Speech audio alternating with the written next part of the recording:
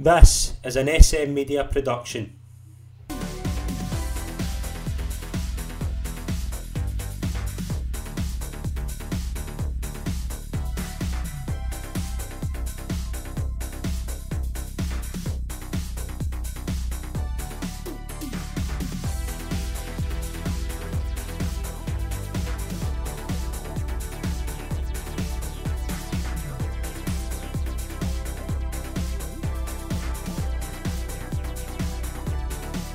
Hi everyone, and welcome to the latest episode of Chronicle the Rangers Journey right here on SM Media. I'm Scott McPike. It's a pleasure to be your host as always on this show. We are now at the stage we're going to be the first really show that we look at in a negative fashion.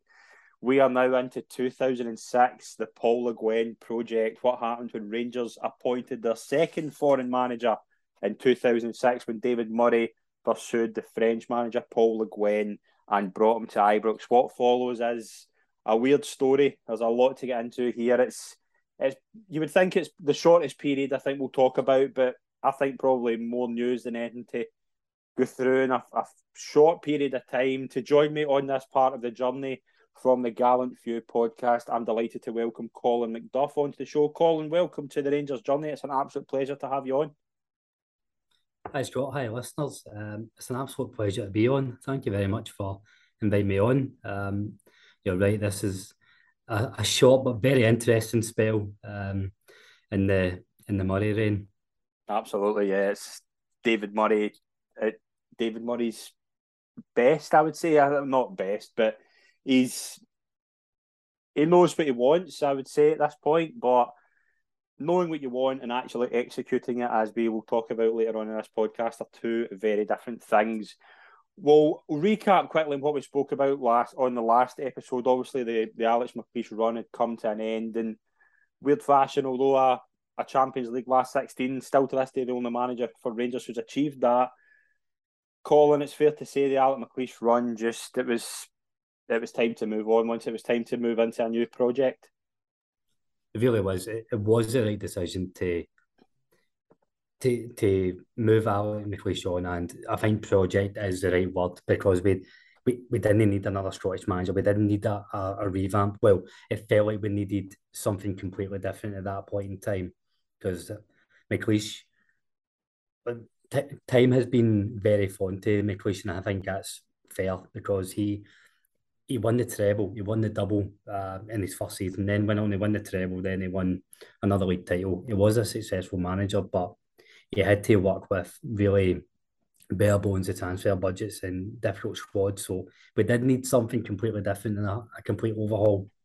Yeah, we spoke about it last week. I think that's totally accurate. Like McLeish, he had a treble winning squad sold out from under him, which we spoke about, and then wins a title. Obviously, wins a title in remarkable circumstances, and then we see that final season, just the budget he has, some of the signings he makes that we know now, just looking back, they're just really, really poor. But the buzz immediately started. Who was going to be the 12th Rangers manager? We heard names. Various names were mentioned. Graham Souness was linked with a comeback. That was very possible back in the day. I think that's been confirmed that Souness and Murray held talks, and I think it was Souness. I think Souness, to a degree, was keen to get back to where I think still to this day, would say it was the main place he was successful as a manager. Alan Curbishley, obviously at Charlton, he was linked with the job as well. Bert van Marwijk, the Dutch manager, he was linked with it after leading the Dutch team at that point. But it seemed very early on that the fans' choice and eventually Murray's choice was going to be Paul Le Guen, the former Lyon manager. He led Lyon to 3 titles in a row in France. Took a year out to, I think, just to get his kind of a wee sabbatical, I think is the right word. And we were all hearing that he was linked with the likes of Benfica, Lazio, Bayer Leverkusen. He was a commodity. Colin, do you remember the kind of hunt for a manager? Like, what were the kind of early thoughts? Was it always kind of Le Guen? Was it the first name and the only name at that point, do you think? The big one I remember was Alan Curbishley, and I was giggling away at myself when you mentioned him because he was one of those names that was linked with Rangers every window, basically every 7 years, every time Rangers drawn at half time. You know how quickly the fans can turn. It's Alan Cubbersley might be interested in Rangers, so it's a long time. So I do remember that, and I do remember the clamour um, for Souness in the media. That was, I think, before Le Guen was mentioned. I do remember Souness being one of the early favourites. I remember when fans at that point spoke about Souness and Smith, there was an air of caution of that whole coming back and ruining a legacy. So as soon as Le Guen's name was mentioned, it was exciting. It's exactly what we needed when I'm saying we needed a complete overhaul. We didn't need another Scottish manager. We needed somebody with European pedigree. Bear in mind, Rangers have still never up until McLeish gets into the last 16 of the Champions League, we've never really been serious with European football throughout the late 90s or early 2000s. So somebody who has got a good pedigree in the continent, really like really good Leon team. He built three championships in a row, and they pulled their weight in Europe. And as soon as that was mentioned, I think that was the overwhelming favourite for fans. Yeah, the fans were. I think the fans were desperately keen for this to happen, but it doesn't seem like Le Guen was desperate to come. I think there was to be fair to Murray, and we speak about this obviously a couple of times. Murray's had to do this. Murray goes to work and tries to bring him to Ibrox. He takes him to the vineyard. He lays on the banquet. He does everything to try and get Le Guen to Ibrox.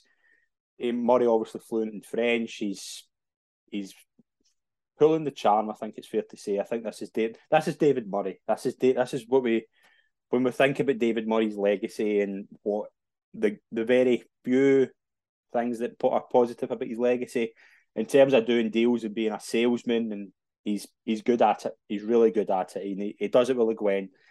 Le Guen, I think's a bit cautious. Doesn't want. I think Le Guen's been keen to try British football at this point. I think he's obviously got his eye on replacing Wenger. I don't think that's unfair to say, but there was excitement when it was announced on the 11th of March that Paul Le Guen was going to take over, and immediately it was, who's going to come? Who's the players? It was the parallels of 1998 with Advocat are there to see. You've got a World Cup in the horizon. You've got a foreign manager coming in. You've got all these links in the media.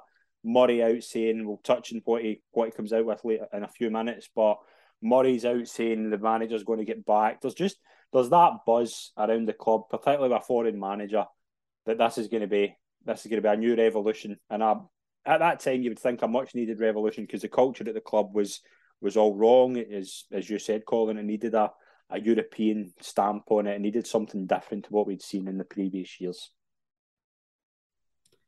Yeah, and that's when you mentioned about the World Cup there. So just for context, I was 14 coming up for 15 at this point. And it's the first time I remember watching the World Cup with my interest being who's Rangers going to sign for this World Cup, because that was how it was painted to the fans.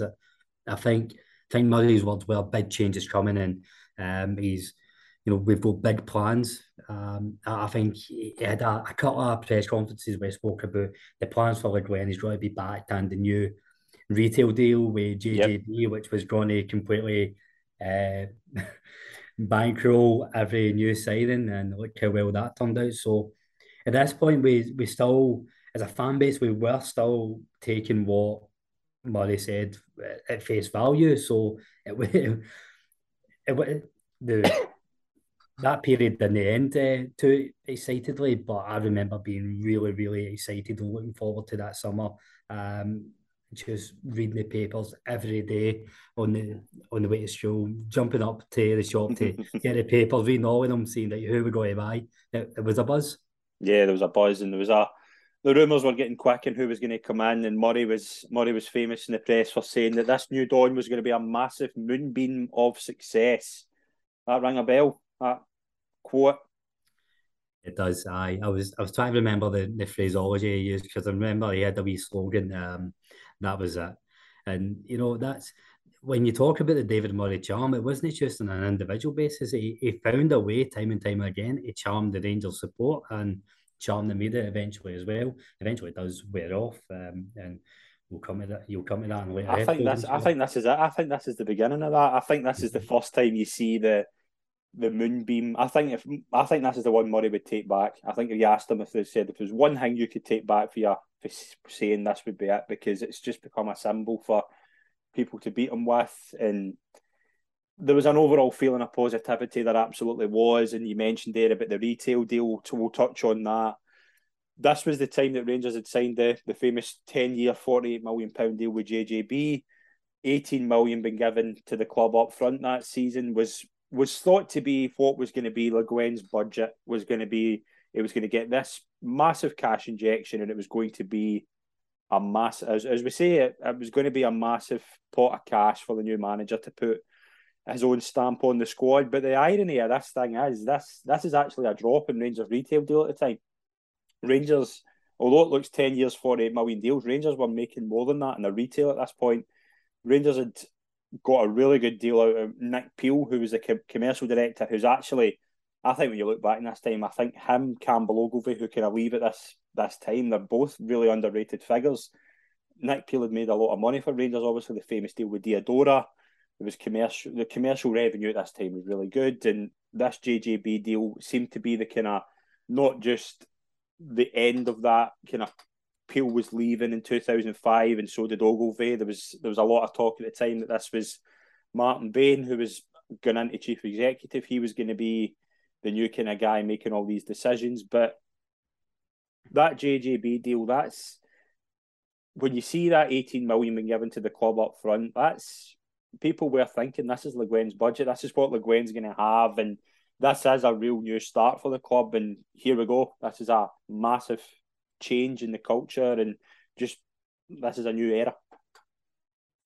In hindsight, it was the beginning of the rapid downfall, because this is the point where all decisions made at that level were about the immediate cash injection. Yeah. So we didn't focus on how much we're going to lose over the next 5-10 years is that £80 million now, and we now know that wasn't for the transfers. That was, to keep the banks at bay. But I really can't reiterate that this is probably why the Le Guen era is such a come down, because how much weight of expectation we had for the coach himself, and how it was almost as if the club's football structure was moving with it as well. We're bringing in this new manager, similar to how we've seen it move from Smith in the 90s to Advocat. There was a culture change in the club, and this just felt like the next change coming along. The one and only transfer window of Paul Le Guen's Rangers career is, the only word for it is bizarre. Like, you've got the links in the press. I was looking through this before we come on, and just some of the names were linked. Gregory Coupe, obviously at Lyon with Le Guen, Sidney Govou, Johan Gossov. There was even links with Fabien Barthez. There was a lot of talk at the time that this was going to be a French Revolution. Who was the names you remember at that time being linked with and getting excited about? I remember Gregory Coupe and thinking, that's exactly that could be massive. There's so many players that were getting linked, and you were just like, Rangers could still attract big players. I argued until I was blue in the face with my pals who were Celtic fans about how Sidney Govou was going to be the top goal scorer in Scotland that season, and I genuinely couldn't comprehend Rangers not winning the league with Sidney Govou. And that I should caveat all of this with 14-year-old, still young and naive, and believe everything I see in the papers. I'm a far cry for that, but it's in the papers and it's strongly linked and here and there, and so that was the big one for me. And Dado Porcho had been a massive player for McLeish. While he remained there, we could tell, we signed him with no knees, so managing to get 2 seasons at him was phenomenal. But we knew he wasn't going to be the answer for going forward. So it was the big striker who was going to come in. My favourite one, the one that I really didn't believe in, this genuinely was, I think it was the son that Zinedine Zidane would consider coming out of retirement, and one of the clubs he may consider is Rangers. And I thought it's a bit of a stretch, but at that point in time, it wasn't like that was the kind of bizarre rumours that were going about. Anybody who'd ever played in France or had any sort of French connection, they were getting linked. And well, that is the Zidane one is mental. Um, we, I think it's hard to appreciate now how much a pull Paul Le Guen would have had on the continent. Yeah. Like he was a big name. He absolutely was. He was.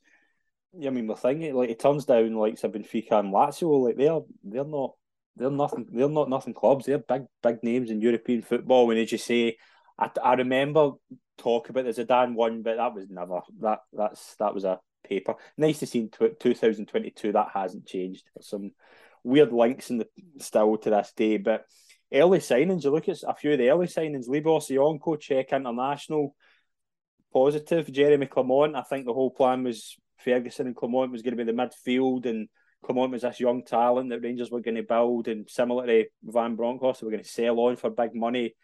And Karl Svensson from Gothenburg. I think with Swedish defenders, there's this myth that they're all brilliant and they're all hard men, and Karl Svensson certainly put one to that. But there's promising start. I mean, when you look at the first three signings and the age more than anything as well, that these are kind of proper, decent acquisitions at the time. There's still positivity at this time that these are big signings going forward. Aye, that's it. That was the thing for me. Like, well, these weren't your marquee signings that we were expecting for like Lieber Sionko and Karl Svensson. They were both in the World Cup squads in Germany for Czech Republic and Sweden. So, well, I think they only got one game each. But back to this, right? If this is the level that we're aiming at, we are getting international players. It's exciting. So when these first three signings came in, it was like, okay, this is a good start. Like, these guys will absolutely complement whoever the marquee signing will be. And Jeremy Clement, there was a lot of excitement for him as well, because he had, he had, I think at that point, same way as Svensson, I think they had maybe 100 odd games under the belt at top tier football, and they were only 22. So, like, these were young players with massive potential who were coming in to start and develop into something bigger. The next one is the one that raised eyebrows for a lot of people. The Rangers, they finally got their goalkeeper. We thought maybe Fabien Barthez, Gregory Coupé. It was a French international, but it wasn't them. It was Lino Letizia, 33-year-old goalkeeper from, I think he came from Paris Saint-Germain. This one's weird. This one, even now, when you look at it, when you look at the names Rangers are linked with, he's 33-year-old. He's not a massive name. I mean, he played against Rangers for PSG. We knew of him, but when you look at who they were linked with, even obviously the famous story about Murray had told members of supporters groups that he was signing Steve Mandanda. There's a big difference between a 33-year-old Lionel Letizia and even a 23-year-old Gregory Coupé at that point. Like, this is weird when you look back at it. It's like one of those memes, like when you order off a Wish. And yeah, it was. And this one was, it was hard to gauge. Okay, is he coming in to be the replacement for like Ronald Vateris or Gosset number one, or is he a backup keeper? So at that point, if it was two schools of thought, if you are the optimist, it's like, okay, we'll wait and see. We'll maybe have a plan for a number one to come in, and then the real, I was about to say the pessimist, but actually it was the realist. Well, like, no, this is our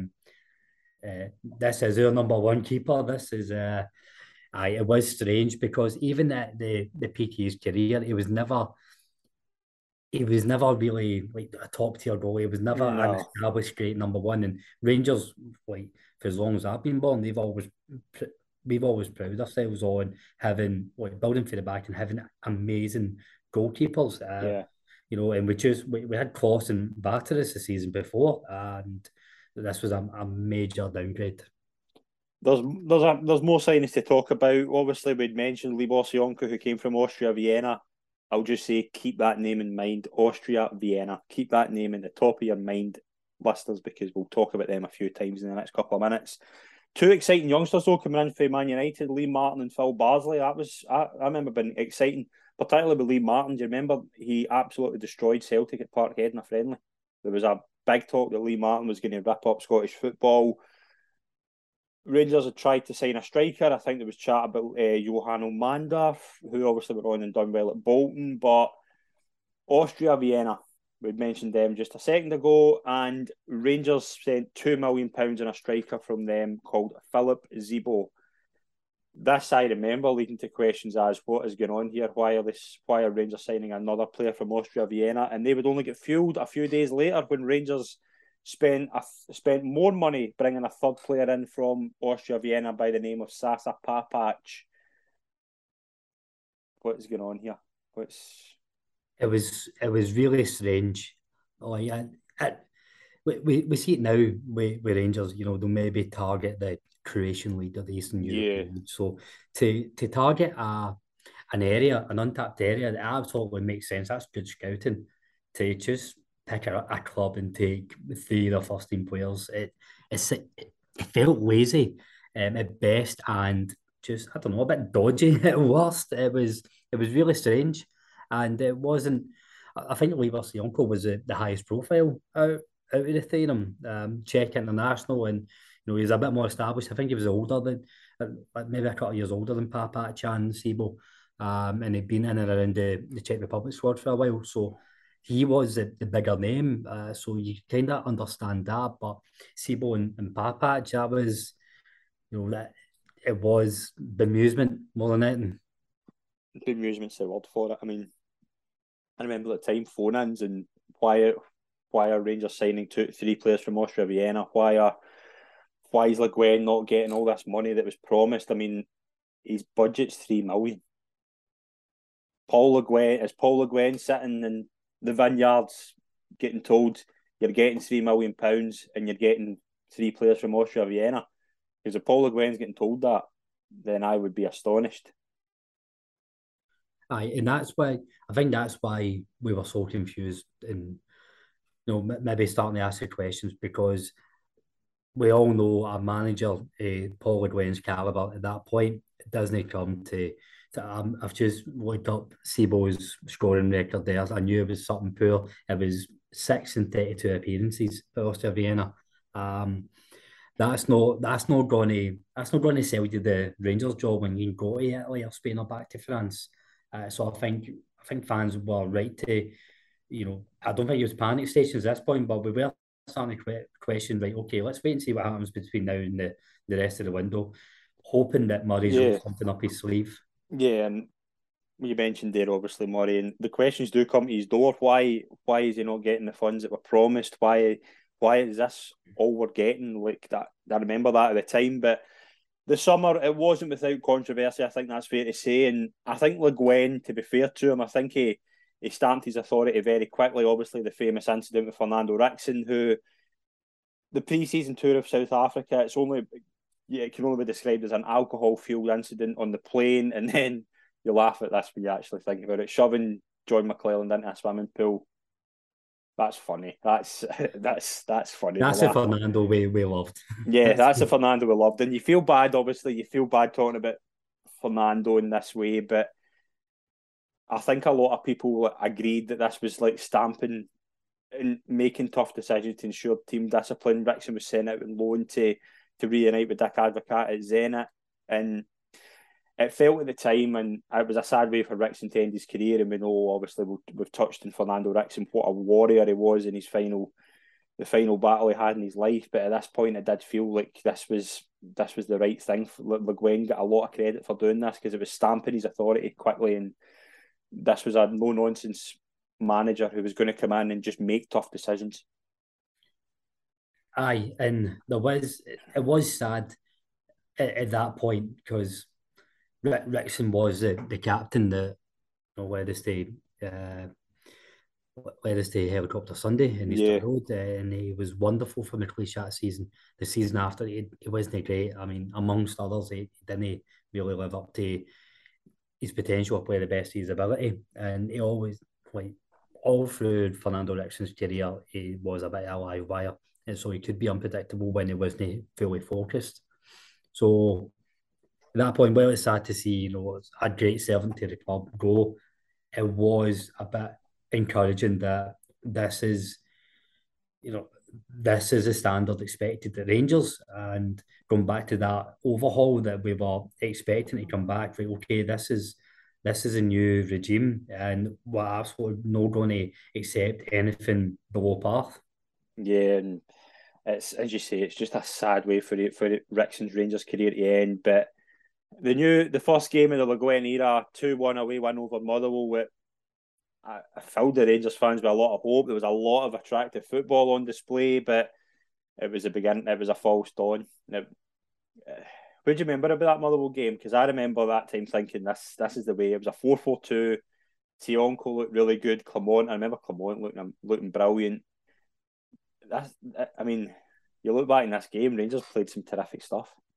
Aye, and what was really good to see, because we were so used to maybe Chris Buck on the right and Hamid Namucci on the left, who was basically playing like a second left back under McLeish at times. And it was good to see two wide men having a go at the Motherwell defence. Lee Martin on the left, Sionko on the right, and we still had the likes of Thomas Buffel to come on, Nacho Novo, and it was looking as if we were, and also the unknown entity, Philip Sebo at that point, but it was Clement. Jeremy Clement had a great game. I remember that, and you're like, wow, Rangers typically don't start seasons very well. So if this is where we're starting, where are we going to go under this new management team? Yeah, as we say, it turned out to be a false dawn. The next two draws against Dundee United and Dunfermline, immediate concerns are raised about the defence, particularly Svensson and Letizia. I mean, you'll remember any cross ball that was coming into the box, it was a likely goal. The Svensson and Letizia just looked miles off it, didn't they? Aye, and you're like we speak about it on the pod all the time. We're a very unforgiving crowd, and Yes. we're very hard to win over at the best of times, never mind win back. So Svensson got a bit more leeway. He was young and there was a bit more hype about him. Because we were never really sold in Lionel Letizia, the jury was out, and there was a lot of moaning groans very early on. And to be fair, he didn't do himself very many favours, but that was the big warning signs that predicting that season, okay, we're going to maybe take 3-4 off teams, but they're going to take a couple off us, and we need to address that defence. Yeah, and it keeps going on. I mean, wins against Hearts and Falkirk did show the progress. There was progress, but the defeat against Hibs at Easter Road, 3 wins for 7 league games, heading into the first Old Firm of the season against Celtic at Parkhead. That game's a strange one. We'll touch on why in a minute. But Thomas Gravesen scores for Celtic early on, and then Kenny Miller comes back to haunt Rangers. Had obviously signed for Celtic in that summer. This is alarm bells, because defensive woes are apparent, and going forward, Rangers played well. I think Rangers did play some decent stuff, but at the back they were just a basket case. Aye, that's probably the first game I had concerns about Clement as well. I think going forward, as you said, we played well and we looked as if we were going to be able to create, but basket case to the back, absolutely.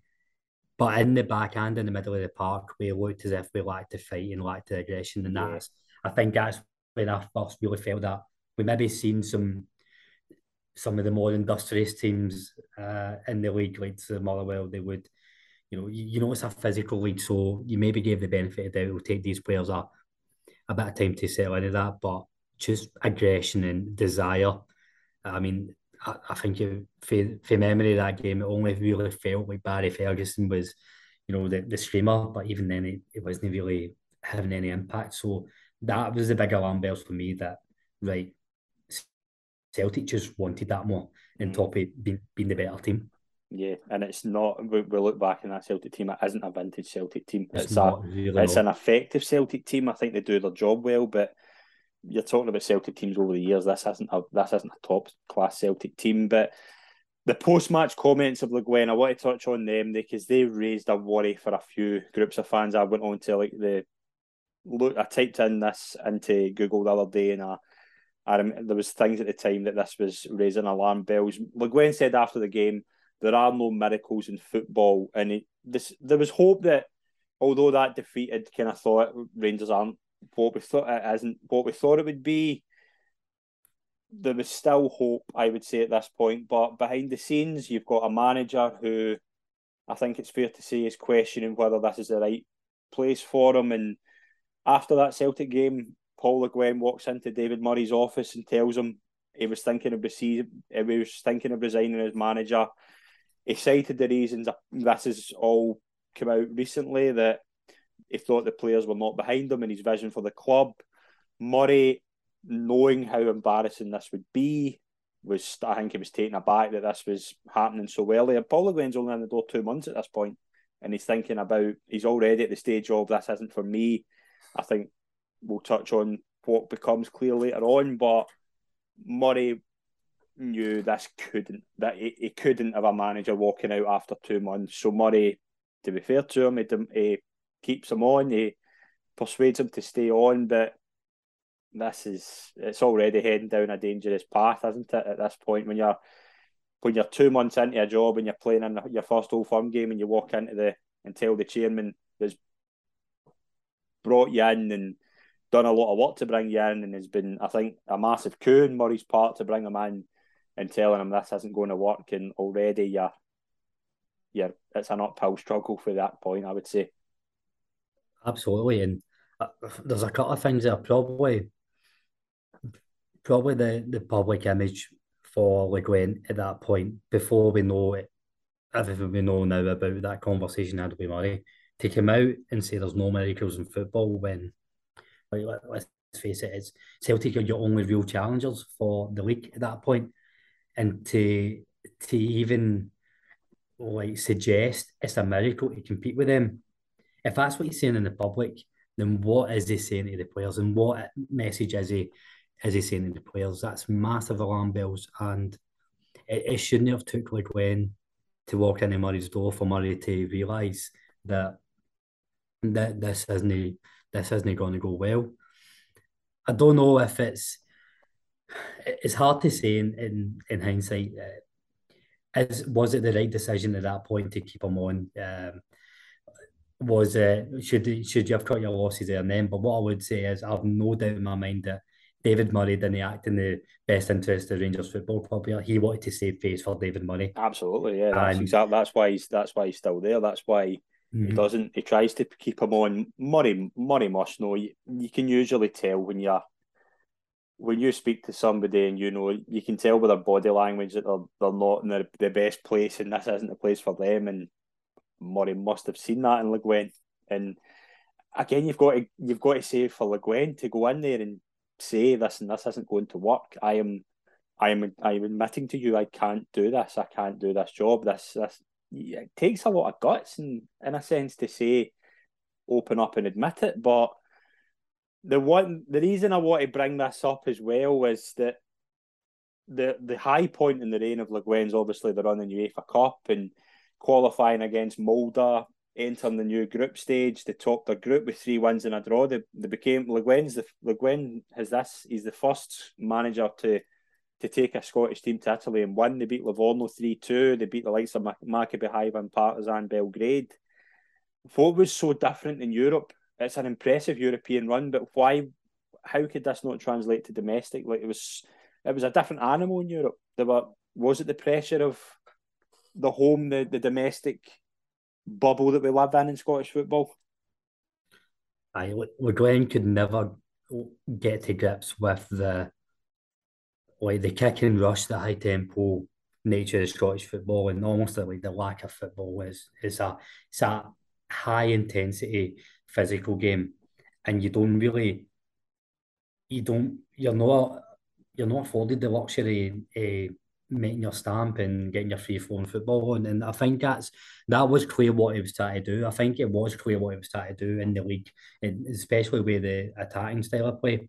It just wasn't working out. So the European game, where you do get a bit more at that point, you do get a bit more time in the ball.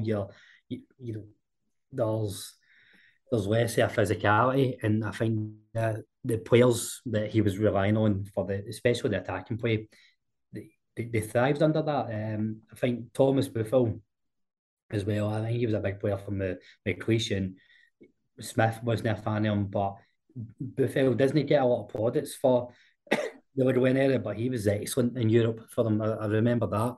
The likes of Sionko as well, and Jeremy Clement came into play, and I thought Clement and Ferguson, along with him, Danny. I don't know if you remember, it was kind of like the 4-3-1-2 Yeah, that they played with Felchers was running them. That midfield three, him, Danny sitting, and Ferguson just dictating play at the tempo, with Clement just being allowed to be neat and tidy in the ball and choose recycle the ball. It worked really well. And again, it's just because that style of play they could afford. What Le Guin and team when they good at was adapting to a different style, a style that they didn't want to play. November the 8th, 2006. Do you remember that night? I should know. Is that the cup game? That's a cup game. Rangers take on St Johnstone in the League Cup. I think a lot of people think it's going to be a routine cup tie against a first division team, but no, it is not. Rangers lose the game 2-0 at home. Stephen Milne scores 2 goals, and Rangers are out of the domestic cup to a first division team. The first time that would ever happen. I remember I was at that game that night. The atmosphere around the Ibrox was toxic, and the protests after the game, and I think it wasn't just about how poor results were. It was aimed at Murray as well. It wasn't just about Le Guin and how bad the performances were. It was, what is going on here? Why is this investment not happened? Why are Rangers in this position? Rangers should never be going out to a first division team in a cup. Never, especially at home. And that night just felt like that would be the turning point for a lot of fans who wanted to buy into the Caixinha. The Caixinha, I think, suffered the same. A lot of fans wanted to be right and wanted to back him as much as possible, but there comes a point where you just can't. And I think that was that night. It just turned that night. I just remember the atmosphere. I don't think I've ever seen it as toxic as it was that night. And it was actually quite toxic before the full time as well. As soon as we got an indication that it wasn't your night, we didn't play well at all. This wasn't what you sometimes see in cup games where Rangers or Celtic will have 90% possession and they hit the bar and there's shot after shot and the other team nicks it. St Johnstone were the better team. We were just poor from start to finish, and that turned the crowd really, really quickly. And they choose, as you say, it's hard to remember a more toxic atmosphere. We said at the start, but a very unforgiving crowd, and we didn't hold back at that point. Am I right in saying that the post match press conference that night, that's the one where it's just kept on saying, I'm sorry, it's not good enough. Yeah. And I remember seeing that in the news the next day, thinking, right, you need to hold your hands up, but it didn't. You felt you lost a bit of respect for him because he just looked under pressure, didn't he? Yeah, I think that's exactly it. I think at this point he knows he can't turn it round. He knows within himself, even if he wanted to, it's just not going to last. It's you know as well as I do. If you're in a job and immediately you just get alarm bells that this isn't for you, it's not going to change. You're not your mind's made up within yourself. You're not, even if it turns out to be, you could be promised the world, you could be promised more money, you could be promised a blitz in January. It's your mind's gone. Your mind's gone, and it's as well. We don't talk about this often enough. It's a different culture, and that in my mind is the whole thing. Le Guin, not only did he not understand Scottish football, he didn't want to at this point. I wouldn't say he was working his ticket, because he obviously was going out every week wanting Rangers to win. I'm not saying that. What I'm saying is that you just it just wasn't going to be long term at this point. His mind was gone, and I think that night, as you say, I totally forgot all about that. It was almost as if it reminded you of a bit of a child just desperate for somebody to just give him a hug. That's what it reminded you of, just like, somebody come and help me. Somebody just take me away from this. And that's what that knowing what we know now, when he's went and absolutely, he was brave to call out, this isn't for me, this isn't working out. But then be coerced into staying, and then he's in that position. Like, you do feel bad for him a bit. Like, you do. And the next, do you remember the press conference a few days later? is that the one with David Murray? And it's basically that. So you've said the perfect analogy that he was like a child, and you just want somebody to hug him. And this press conference was the child upset in the playground, and the teacher coming out holding his hand saying, "Play nice with Paul Le Guin, please." Yes, and Murray. This is Murray in a nutshell. This is Murray not wanting to admit to himself that this is on me. He's he's in that press conference, and the famous statement that if he puts it in the players, and his words were, and this is a quote: "If the players don't get their act together, then they will be playing for clubs like Bristol Rovers." I mean, I don't know what to say to that, and I've watched it, read it, and Le Guin's just sitting there, and you do think about Le Guin at this point. You're thinking, what is he thinking? Like, what is going through his mind at this point? Is Murray's come out to back his man? He doesn't want to admit to himself that he's made a mistake. He doesn't want to admit to himself that this isn't going to work. But to come out with a statement like that, and that's Murray in a nutshell, just not admitting that there's not admitting to yourself and admitting to the fans that this isn't what's going to, this is wrong, and everybody can see it's wrong. You look at that press conference, nothing goes through my mind other than this is Paul Le Guin needs taken out of this situation, because this is not in the best interest of Rangers and Paul Le Guin. You're watching a man literally crumble before you, and Murray's sitting there putting it all on the players and determined to keep Le Guin and put Le Guin through this misery. And that's David Murray didn't sack managers. Like, we've No, seen he it didn't. with, late 90s. A lot of people wanted Walter Smith to go in the 10, what should have been a 10 in a row season. Murray has to be forced into making this decision. Murray doesn't have a choice at the end up, and that's exactly it. He just couldn't admit to himself that this wasn't working. Aye, and you're totally right. It's that press conference wasn't for the benefit of Paul Le Guin. That was still the David Murray show, to say, for him to save face, exactly like it was for coercing Paul Le Guin to stay when they didn't want to go. It was to save face for him to come out and say, "No, this isn't my fault. I've made the right decision. The players haven't bought into it." That's him saying, "No, I've done everything above board. You need to change." David Murray blaming other people. That's the symbol of this He's show. made a living out of it. And he did it the season before as well. We spoke about it in the last episode, coming out and saying McLeish's got 5 games to save his job. He doesn't win any of them. McLeish stays because he doesn't want to sack him. He doesn't want to admit this isn't working.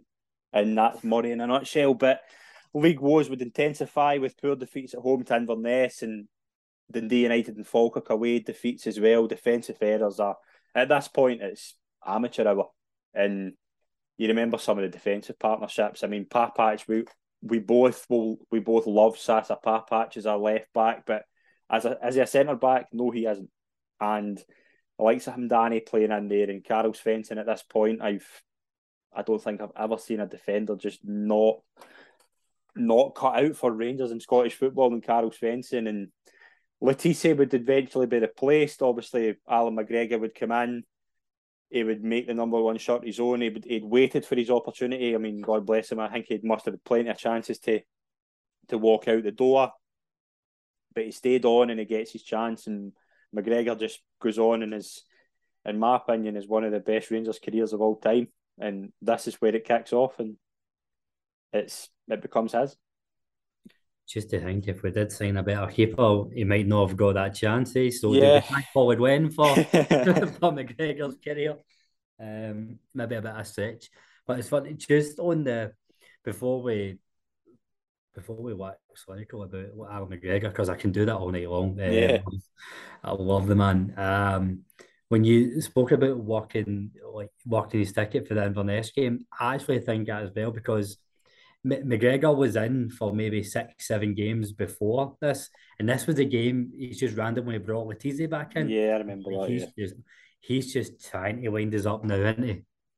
And it's that thing as well when behind the scenes, Le Guin isn't happy, and the dressing room at this point, I don't think it's a happy camp. And Le Guin, French football is different to Scottish football, and it's a better standard of quality, yes. But at Lyon, I think if Lyon go to a team, and I'm just using this as an example, if Lyon go to a team like Nantes and draw one each away from home, it's not a disaster. And to go from that to Scottish football, where if you lose 2-1 to Inverness and you lose a late goal, fans are baying for your blood. And we know that. And that's Scottish football, and that's the weird mental thing of Scottish football when Le Guin just didn't get that. And that attitude of brushing defeats off, and you've got men in there like Barry Ferguson, we'll touch on it in a few minutes, but Le Guin just didn't understand that poor results like that they're not acceptable. You can't draw it. You can't draw away to Falkirk. You can't lose at home to Inverness and just brush it off and say we improve the next game. You can't do that. No, and we've seen it more recently with Mark Warburton coming up, and yeah, he thought he was going to get a bye because it was his first season in the top flight, but it's we've been like this since over 150 years now. We're not going to change. You need to change for us. It's where it's right, wrong, and different. Now, the expectation on Rangers is always going to be there, and that it is one of the few clubs in the world where you are expected to win every game. And Walter Smith always said it beautifully. Most big clubs, you're only as good as your last game. At Rangers, you're only as good as your last pass. There's plenty, thousands of examples where we've won 1-0 at Ibrox and no played well, and if you came away raging. mm-hmm. It's just but a different beast. It's a different culture, and it's that. I mean, some of the media reports at this time are absolutely nonsense. You've got the famous Le Chopinator or something, where they literally had his head in a guillotine saying, when is he going to go? And that's nonsense. But there was that. You probably have touched on it in the last couple of episodes as well. That'll be Murray as well. Anybody in the media can use Rangers as fair game as long as David Murray isn't attacked. And I think the media really did jump on the funny foreigner here. And the weird thing is they didn't have to look too far just to criticise his football and tactics, but it was there was an air of xenophobia about it as well, wasn't it? Very much like Pedro Caixinha. Yes, and I think you've touched on something very, very noticeable there, that there is this difference of a lot of Scottish players, a lot of Scottish managers, like with results like this, would get time because they're mates with the press. Do you know what I mean? Like and we saw it with Caixinha. We even saw it across the city with Ronny Deila and likes of Dr. Joe. Like if it's not working and you're not part of the clique, you don't last. And the media in Scotland are so weird, and we've touched on it in previous episodes, and we'll touch on it probably in later episodes. But let's touch back onto the on-field stuff. Le Guin at this point, I think, is just he's looking for a way out. I think he's just desperate for something just to happen. But results do improve. I mean, don't get me wrong. A home wins over Hibs and Aberdeen, and that Hemdani late equaliser against Celtic, it showed there was slight improvement in league form, but that dressing room disharmony would come to a head in the 27th of December up in Inverness, a 2-1 defeat. Winning the game 1-0, losing 2 late goals, and Le Guin again had went in and said, we must stick together, we must carry on, we move forward. And I think Barry Ferguson, I don't think he was alone, and we will go into that in detail in a few minutes, the whole situation between those two. But Ferguson questioned the manager, like, don't tell us this is okay, because this is Rangers Football Club and it isn't. The attitude was, this isn't acceptable, and Rangers at this point on third place, 17 points behind Celtic. The league's over, and Le Guin's telling the Rangers dressing room that this is fine, we must carry on, and it wasn't okay. And Ferguson, I don't think Ferguson covers himself in glory in this, and we'll speak about it in a minute, but it's coming to a head. Aye, how Ferguson goes about. This is probably the beginning of the downfall of Ferguson as well. Yes, Because it is. it's the first nail.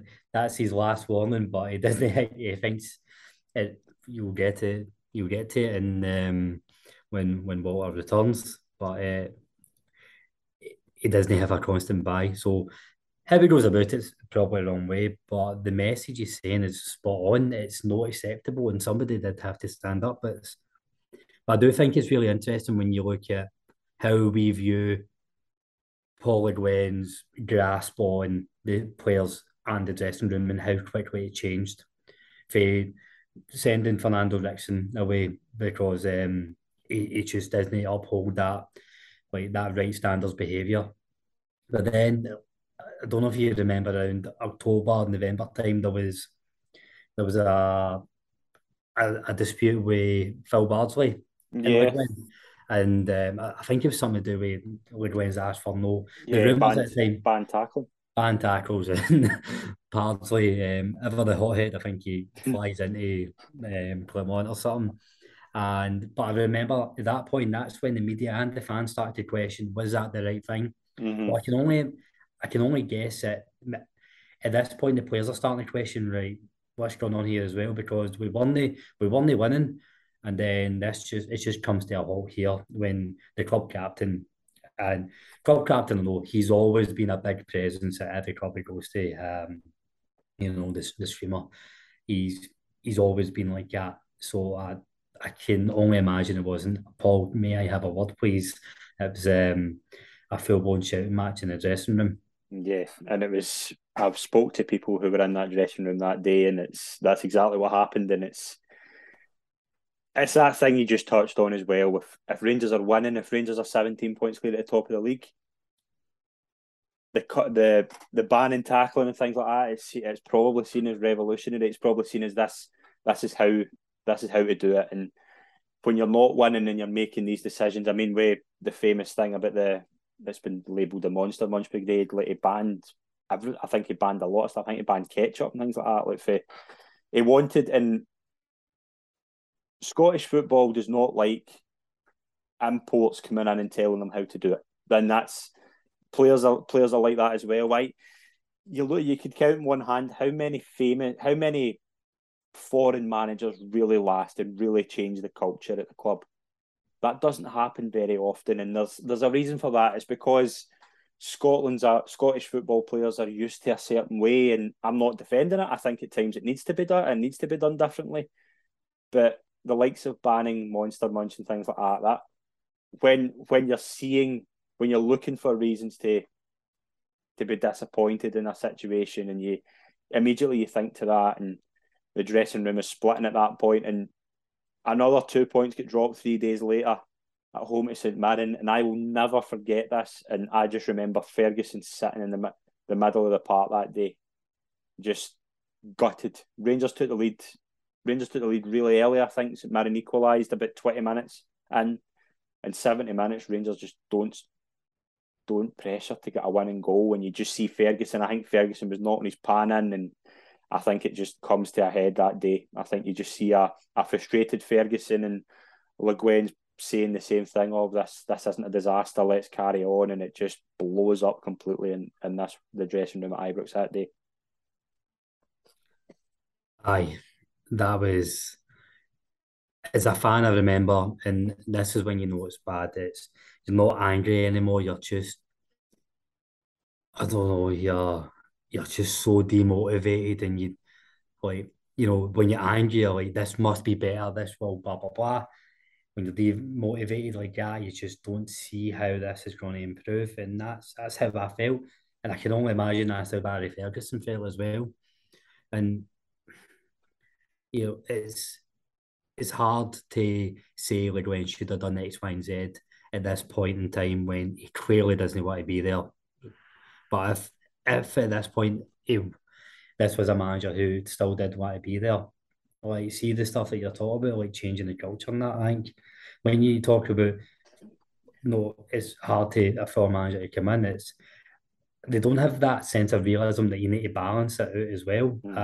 So like banning Monster Man, getting everybody on a 0% body fat diet, that's a great idea. It's not going to happen in 6 months. No. You still need to maintain and win that at the same time. And I think that's probably where the biggest clash was, where there's this, you know, Le Guin coming in with a good pedigree of football, and he wants to play the game the right way. And I think he said himself, and we've said it time and time again on this, that he didn't understand football, Scottish football. He didn't do his research, and he didn't learn to embrace it quick enough. He was going to change it in his mind, and like in his head, like football should be played this way, and he didn't want to change. It's not just that the players didn't want to adapt to him. He didn't want to accept that. No, but I can't.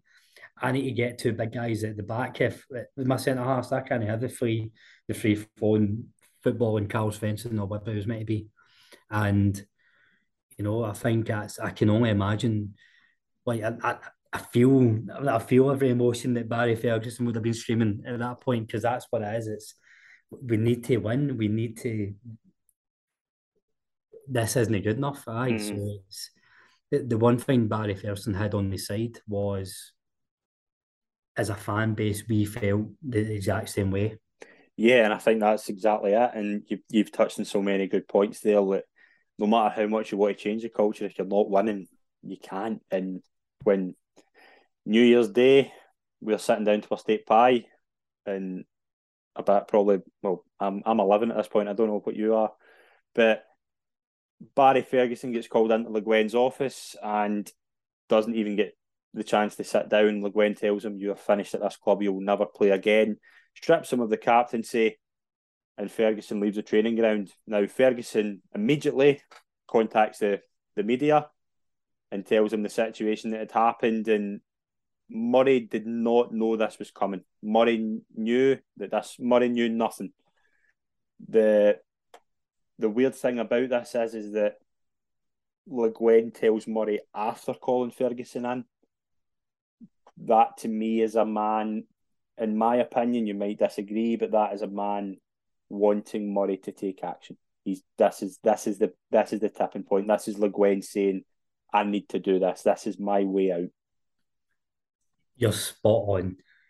Le Guin knows by this point that if he goes to Murray with a problem, Murray's just going to tell him why he's wrong and why everything's actually okay, and the world Absolutely. is nice and rosy. Yes. Le Guin's clocked on to the Murray charm, and he's took action. And it's see, if you watch this in a sitcom, just a guy looking sick at it thinking, how can I get sacked? In any other workplace it'd be funny, but when it's an emotive workplace like a football club, it was just at that point you're like, wow, this has been a laughing stock this season, and this is just embarrassing. The manager stripping the captaincy, and to rub salt into the wounds, appointed Gavin Rae the captain.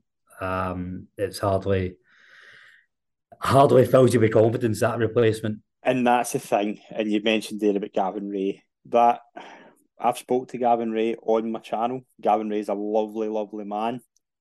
Gavin Rae, all due respect, should never have been Rangers captain. And Le Guin, I think, again, hangs Gavin Rae out to dry. But Le Guin's thing at that point, and he'd said it earlier on in the season, what the captaincy isn't important. Now, to Rangers fans, that is not the case. But we have grown up with. I mean, my favourite captain is Barry Ferguson because he's the one I remember. But ask Terry Butcher, Richard Gough. Before that, John Gregg, Jock Shaw. Before that the Rangers captaincy does mean something, and that was what Le Guin didn't get. You can't just knock the captaincy out the window. It's a symbol of Rangers Football Club, and that saying that he didn't share their fans' appreciation for the captaincy, nobody in their wildest dreams thought Gavin Rae should have been the Rangers captain. And that's no knocking Gavin Rae. But Gavin Rae's admitted that himself to me.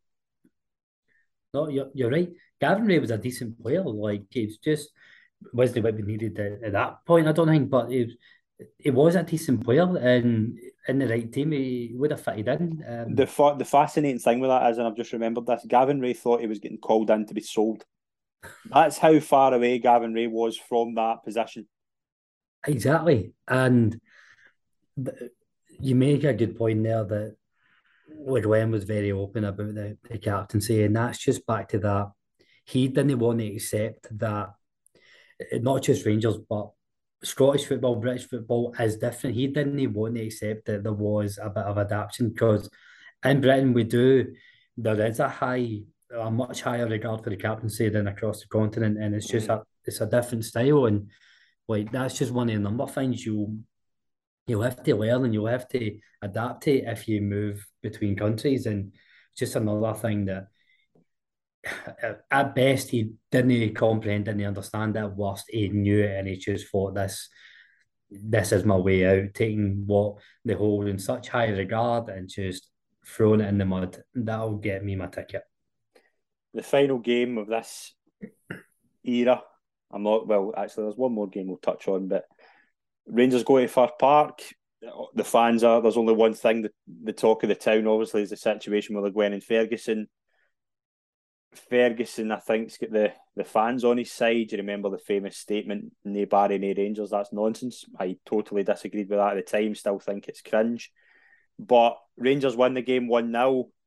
Boyd scores a penalty, and the famous Six Fingers goes up, the tribute to Ferguson. That showed, I think it showed to me, it showed to the fans where the players stood in this feud that was going on at the time between Ferguson and Le Guin. And if you're I don't know how I feel about Chris Boyd showing doing the fingers and things like that. I think it's just undermining the manager's authority a bit. And I get the whole thing of the dressing room were agreeing with Ferguson. The fans were agreeing with Ferguson. Ferguson was right. Ferguson's argument was right. Ferguson's way of going about it was all wrong. But that was the thing. Ferguson had the fans on his side. Ferguson had more respect with the fans. Ferguson was there for years. He had built that trust with the fans. He'd built the admiration. Le Guin hadn't earned that. And I think Le Guin knew that. I think Le Guin knew this was the way to go. Nah, yeah. What you said there about Boyd showing the Six Fingers in public, I'm totally on board with the same as you, that we shouldn't be airing our dirty laundry in public. That's exactly it. It's just another thing to laugh at us with, and that's what it felt like. And you're right, it was very evident that night where the players stood, well, at least the Scottish players stood behind Ferguson, and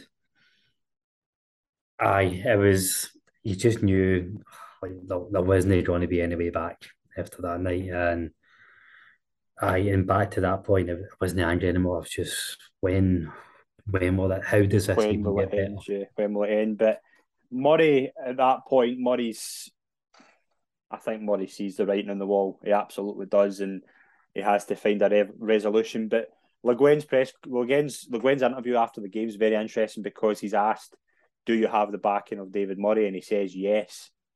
He didn't. He absolutely didn't. Murray knew what was happening.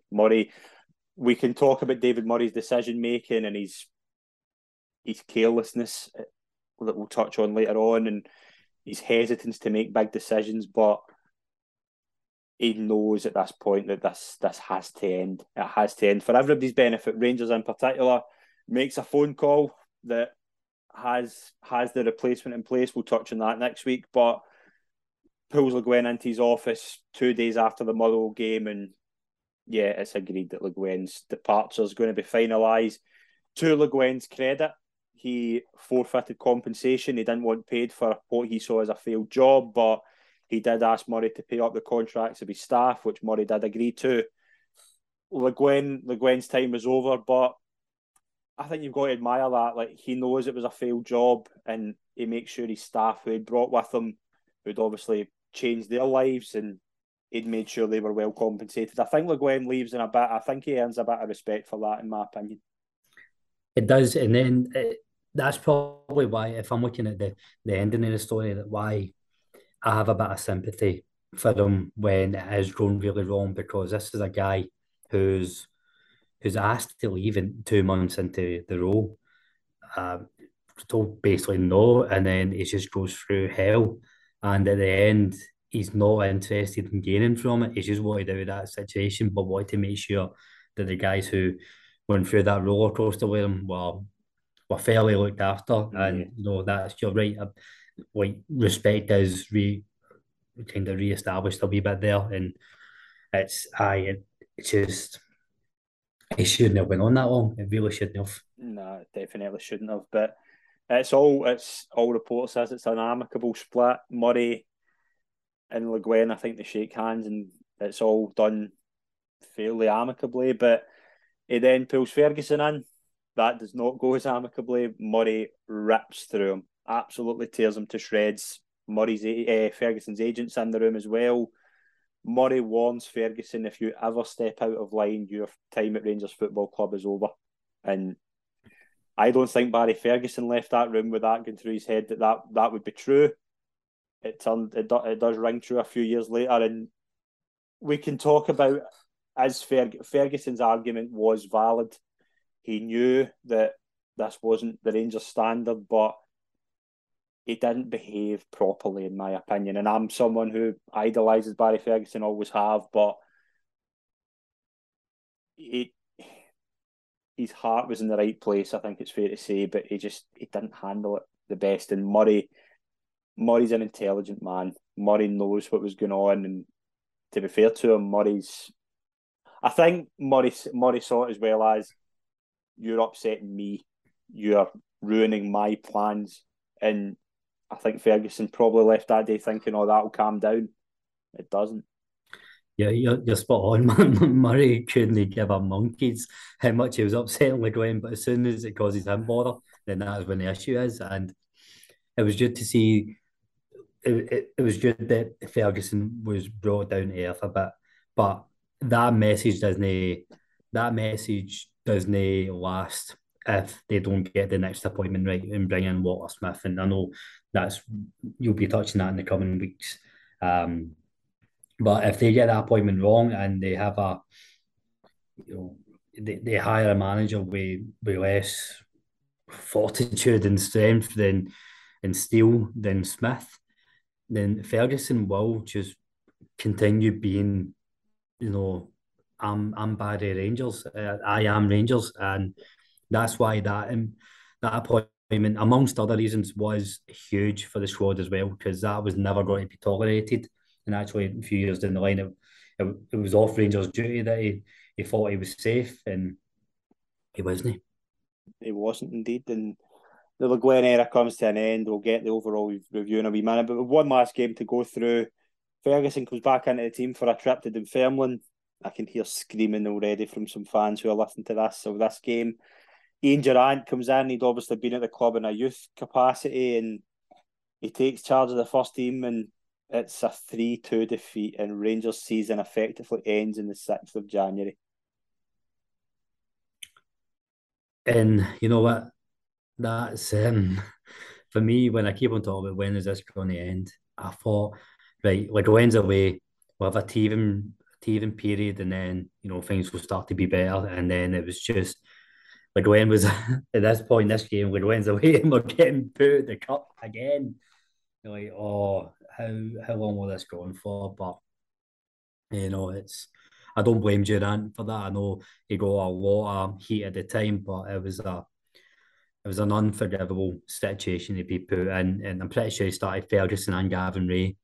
Yeah, he did. Midway Park. That I don't think they started together before.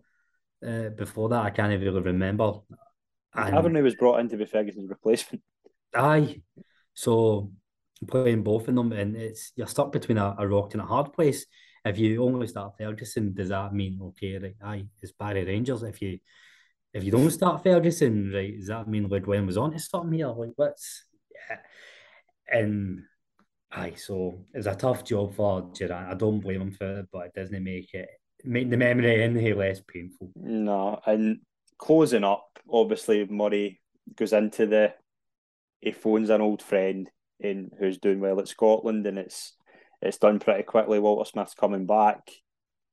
That felt right. It felt just, that's safe pair of hands. That's the symbol of this season now, as Walter comes in and steadies the ship. Aye, and that was that is when we spoke about what we needed when McLeish was leaving. We needed to try and revitalise and revamp what we needed done. Murray did get this one spot on. It's one of the very, very few times I'm going to I'm going to give credit to David Murray, but at that point in time, we needed somebody who can come in, steady the ship, get back to basics, and just bring a bit of unity into the club again. And he got this appointment spot on. Yeah. Let's look back in the Le Guen era. What is the overall takeaways? What's the legacy of the Paul Le Guen period at Ibrox? It's funny. Up until 10 years ago, I always thought the Le Guen era. Know what, Colin? It'll never be as bad as that again. how naive was I? And I think there's so much Rangers can learn from looking back at the Le Guen era and when you're taking a risk at a point, what to do, what not to do, how to approach it. We didn't learn with Caixinha. So that's two prime examples. So I'm hoping Van Bronckhorst doesn't go for a long, long time. But if we're going for another radical appointment, we've got very two prominent reference points here. But overall, Le Guen, it's just that depth, the absolute highest of excitements. And I'm genuine when I say all my time as a Rangers fan, I've never been, I don't remember being that excited over a summer period about what's going to happen, who we're going to sign, how good are we going to be, and then just a massive dip. So that was probably the highest of highs right to the lowest of lows. And Murray, again, and we need to touch on this, Murray doesn't help him. Murray does not. I think he sells him a bill of goods and sells him that you'll just come to Ibrox, I'll look after you, I'll give you what you want, you'll be able to take over for Wenger in the future if you build it here. And he gives him 3 million and 3 players for Austria Vienna. And that's Murray's problem here at this point. Murray at this point, Murray wanted Paul Le Guen, he wanted to pursue Paul Le Guen, but when it came to helping Paul Le Guen, he doesn't. And Le Guen, obviously, it doesn't work out, but Murray just, and he gets away with it because Smith comes in and completely steadies the ship, but Murray deserves a lot of blame for this period, in my opinion. You're spot on, and it's something that it doesn't get the blame. When we think about this 6 months Paul Le Guen's in charge, he firmly takes the heat for it. Even now, when we're like 16 years on, for me, as much as Paul Le Guen's got so much to blame for and so much he could have done differently, I lie more blame at the defeat of David Murray, because it was sold at a bill of goods, as you say. For the get-go, we've just got two completely different expectations. Well, the expectation is different for reality in terms of how he's going to be getting set up, and then it's just for September onwards, it just handles it poorly, and it again, and this is so prominent through the Murray era. His biggest focus is saving face for David Murray, not doing what's right for Rangers, and so I put more blame at David Murray than I do Paul Le Guen. And as we say, this whole period is just a weird period in Rangers history. And next week in the show, we will take a look at what happened when Walter Smith came back for his second spell, completely steadying the ship, absolutely just revitalising the support. And we will obviously touch on that famous season in Manchester when Rangers nearly get to grips with European glory. Colin, thank you very much for joining me in this episode. It has been an absolute pleasure to go through this period. Well, maybe not pleasure is the right word, but it's certainly been an entertaining show to do. Thank you very much for coming on. I've really enjoyed it. No, thanks very much for having me on, Scott. And you know what, it's been quite therapeutic. I've got a lot off my chest that's been lying there for 16 years. So, no, you know, it's been fun looking back at it. It's far enough away now we can have a laugh and a joke about it. But no, it's been a pleasure, mate. Thanks It's been so a much pleasure to have you on. Thank you very much, and thank you very much to everyone that's tuned in. Join us on the next part of the Rangers journey.